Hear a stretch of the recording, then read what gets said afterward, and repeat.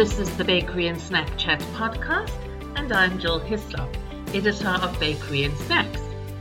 Bakery and Snacks has enlisted Chris Hook, business director of Warburton's Gluten Free, on its editorial advisory board, which will enable the site to maintain its position at the coalface of news, regulations, new product development, and technological development in gluten free. We chat to Chris to find out more about the sector and also about the man.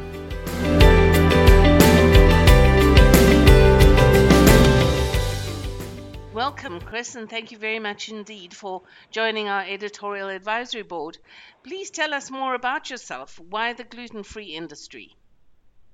Well, firstly, Jill, I'm obviously delighted to be involved and invited to join the editorial advisory board at Bakery and Snacks. That's a real privilege, and thank you very much for that. Right. In terms of myself and the gluten-free industry, without sounding like a really old fossil, I've actually been involved with gluten-free since 1986, which is obviously the best part of 34 years now. And I was a sales and marketing manager for a young company, and this is obviously when gluten-free wasn't very prevalent, in Stockport in Cheshire in the UK, and we were producing gluten-free bread that actually came in a tin, in a can, and that was the only way you could get gluten-free bread, and only on prescription. There was nothing in retail at all, and there was no such thing as free from. So came from very humble beginnings in terms of the gluten-free industry, and that's been the common thread through my working career ever since 1986. And I've had various roles, particularly in the creative and advertising and marketing industry, working on various nutritional accounts and actually running my own marketing and advertising agency. And then finally in 1998, or 97 actually, saw an opportunity to import some gluten-free mixes into the UK from America, and at the same time I also set up my own gluten-free business called Nutrition Point, and we launched a range of baking mixes into the UK under the name of Dietary Specials, and that was the beginning of, if you like, my sort of wholly immersed focus and time on gluten-free, and it's been that way ever since. And it's it's good. I'm really proud and delighted to see how a small niche business or category has developed over the last 30 odd years. It's amazing. All right. And what was your route to Warburton's gluten-free? Well, that was quite interesting. I built up my business at Nutrition Point and became involved with the Italian company, Dr. Shah, who obviously have a very strong presence in gluten-free throughout Europe and internationally. And Dr. Shah were involved with Nutrition Point, and they took a stake in the business. And eventually I sold out to them in 2010 and left the business completely, and was actually running a small consultancy and also involved as a non-exec with a number of smaller food and beverage businesses, and advising young startups. And then I got an introduction to Warburton's, who'd ventured into gluten-free during 2011, and I was invited to get involved with them because they were actually struggling, as it turned out, to produce gluten-free products. They were clearly, and they are clearly, really good at making good quality core bread products, bakery products, but they were really struggling with gluten-free, didn't really understand it, and asked me to have a look at the products and how they were being marketed. So that was my initial start point, and that was back in the beginning of 2012, and I've been there ever since, so to speak. And it's been a really enjoyable journey, trying to weave our way through the trials and tribulations of gluten-free baking.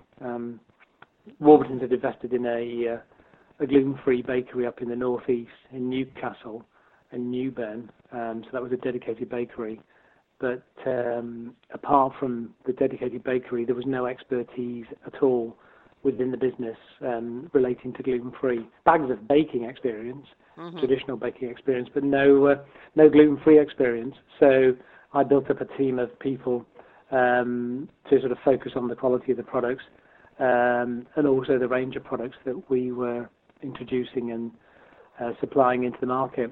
So it's been, as I say, been a really enjoyable but challenging journey to date. Yeah, it's good. And what is it about the gluten-free space that you are particularly passionate about?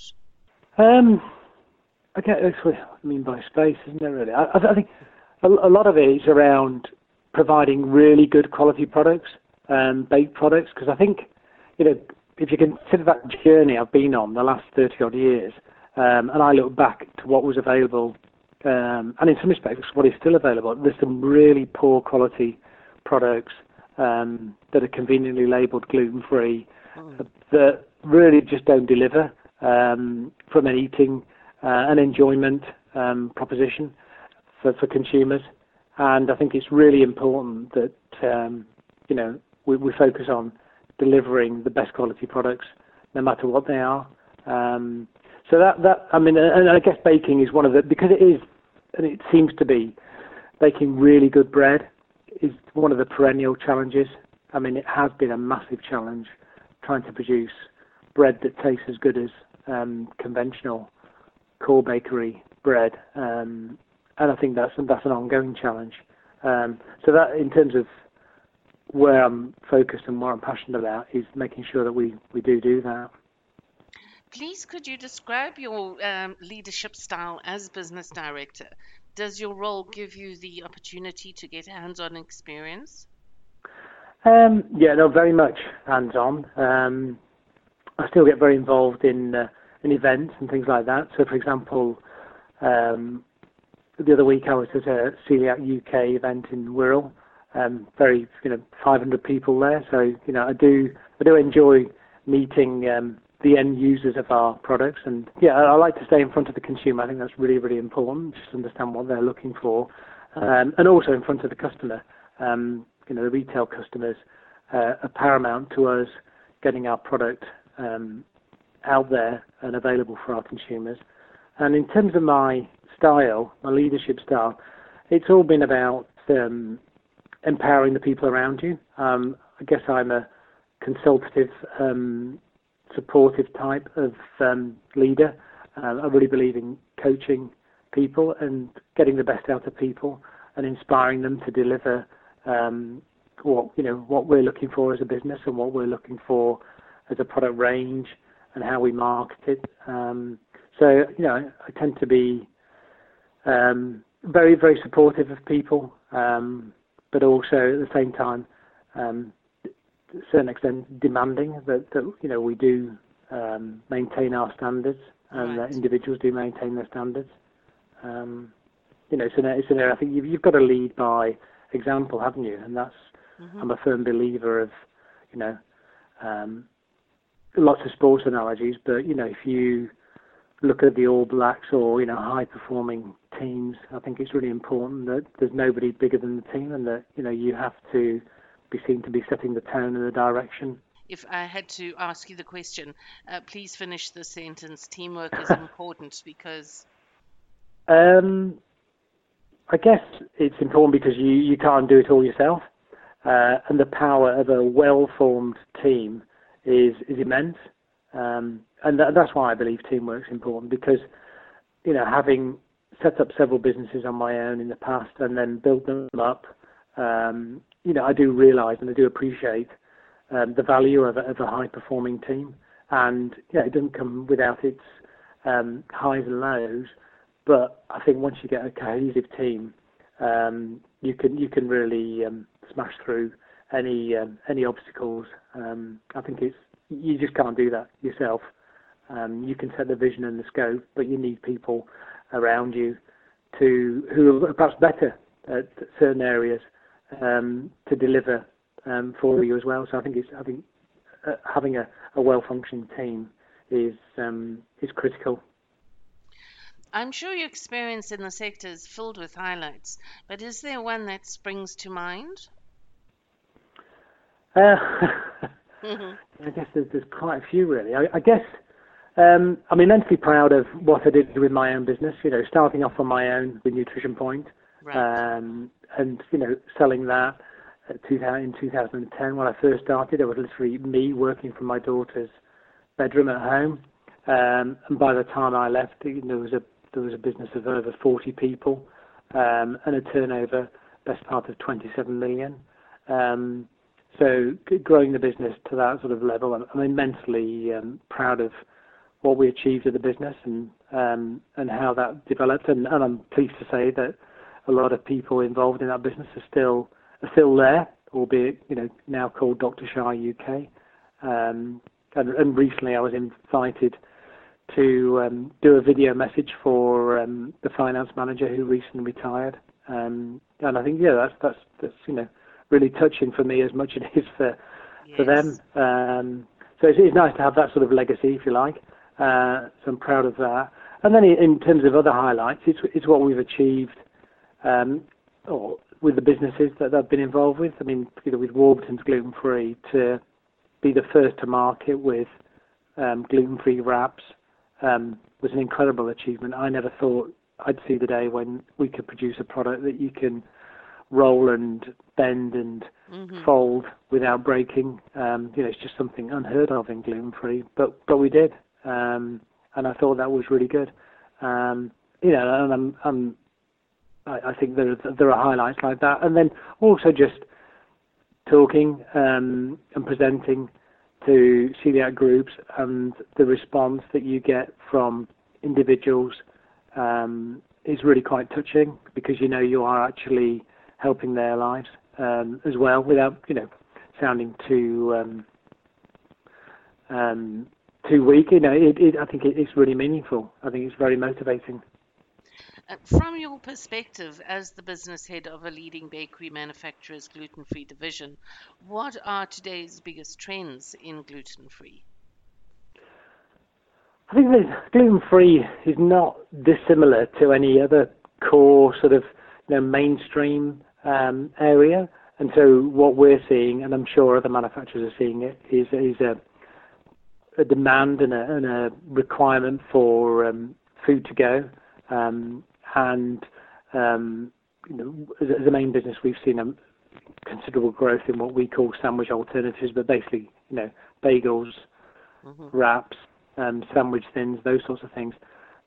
Today's consumer is not necessarily wedded purely to a white loaf, and they're looking for lots of different carriers for their sandwiches or equivalent, and that's where I see the trend coming through. And then attached to that, particularly in the free-from space, is the health factor, and really what added health benefits are there, or can there be, following a free-from diet. I think there's people are looking more and more at the free-from fixture and saying, well, okay, yeah, it's gluten-free, wheat-free, dairy-free, but I expect it to deliver more than just that. And that is a real challenge in some respects for any manufacturer operating in this space. Do you believe the industry is proactive in answering consumer needs?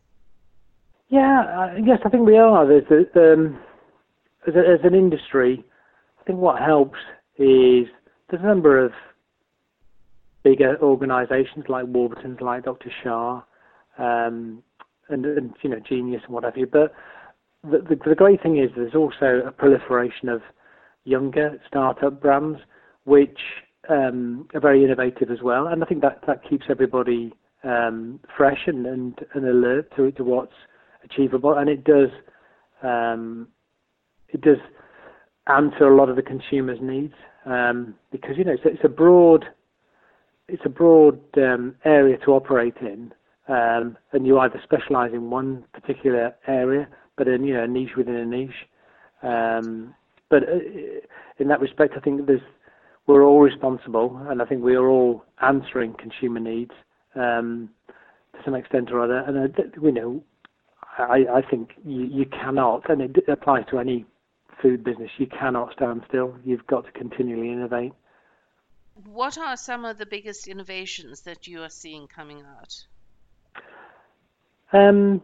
Well, I think I go back to what I was just saying earlier. This food on the go piece, and this link to really heavily, and I don't underplay it, quality, because I think there's nothing worse, and you see this time and time again, not just in the freeform fixture but other fixtures, of poor quality food products that just don't deliver. And I think there's the expectation of consumers and also our retail customers is that you should be delivering a quality product consistently, and that's really difficult with gluten-free. But if somebody's paying, and there tends to be a premium price for gluten-free products, they should expect to have something that's really good quality. And I think there's too many products out there that don't, and food on the go is an area that struggles with that to a certain extent. But then linked to that is this health message. I do believe that you can just see the rise in the demand, rightly or wrongly, for vegan options, and vegans being heavily linked to free from. So I think there's a whole area around plant-based diets, etc., where the free from category has to step up a bit more, and us as manufacturers have to look at ourselves and say, well, what more can we be doing? You look at the sort of, being glib, the state of the nation, the rise in obesity, etc. It's very easy to produce a gluten-free baked product that tastes okay because it's got chocolate in it, it's got a lot of sugar in, etc. And that can disguise any failing of the product quality in terms of taste. But hey, it's loaded with calories, so is it actually going to be any good for anybody in the long term? Probably not. So I think there's more that we can do there, and I think it's just trying to find out how that works without, again, falling into the trap of trying to be all things to all people, because then you go down a blind alley. It's really difficult to work with less and less ingredients, obviously. So you've obviously then answered this question, but do you see any glaring white spaces? I think it's just around the health piece, the added health linked to the quality of products today. I wouldn't say they're specifically products. I think there's some areas that we could do better, or not just we. I mean, I'm talking as a business, as a total business now, not just as Wolverton's gluten-free. And I think breakfast, for example, I think we could be looking at breakfast more critically as to how we deliver products there, and also just the sort of fibre content, that sort of end of the sort of spectrum where we need to be just tuned into what's happening, but also not just what's happening now, but looking ahead and saying, okay, right, well, in 5 years' time, where will the freeform fixture, where will freeform be in total? You can start to see it's starting to slow down in terms of growth. I mean, right. The growth is still there, but it's not double-digit growth anymore. It's now sort of single figures year on year. Where do you see the market in 5 years from now? Especially the gluten-free space is primarily driven by lifestylers, those consumers who have not been diagnosed with celiac disease or gluten sensitivity, but believe it to be a healthier lifestyle. But there is mounting evidence, medical evidence, that discredits this perception. Do you see this affecting the gluten-free market? Yeah, I do, and I think it links back to what I was saying earlier about, as you develop gluten-free products, they have to have more than just, or offer more than just being gluten-free. There's got to be a rationale, and that's going to maintain the growth, because lifestylers, or people who are adopting, for all the right reasons, a healthier lifestyle, are actually more discriminating in terms of what they're expecting from a product. So I think it's gluten-free plus that we're looking for. What can we do to make gluten-free products healthier and offer, added health. Because the market is now maturing. You would expect that. It's been on double-digit growth for the last 10 years. I think the other shift I would expect to see in 5 years is more gluten-free options appearing in mainstream. As the quality improves, then they can hold their own. So why wouldn't you be able to buy a gluten-free loaf, for example, in the fresh bakery fixture of a supermarket alongside conventional bread?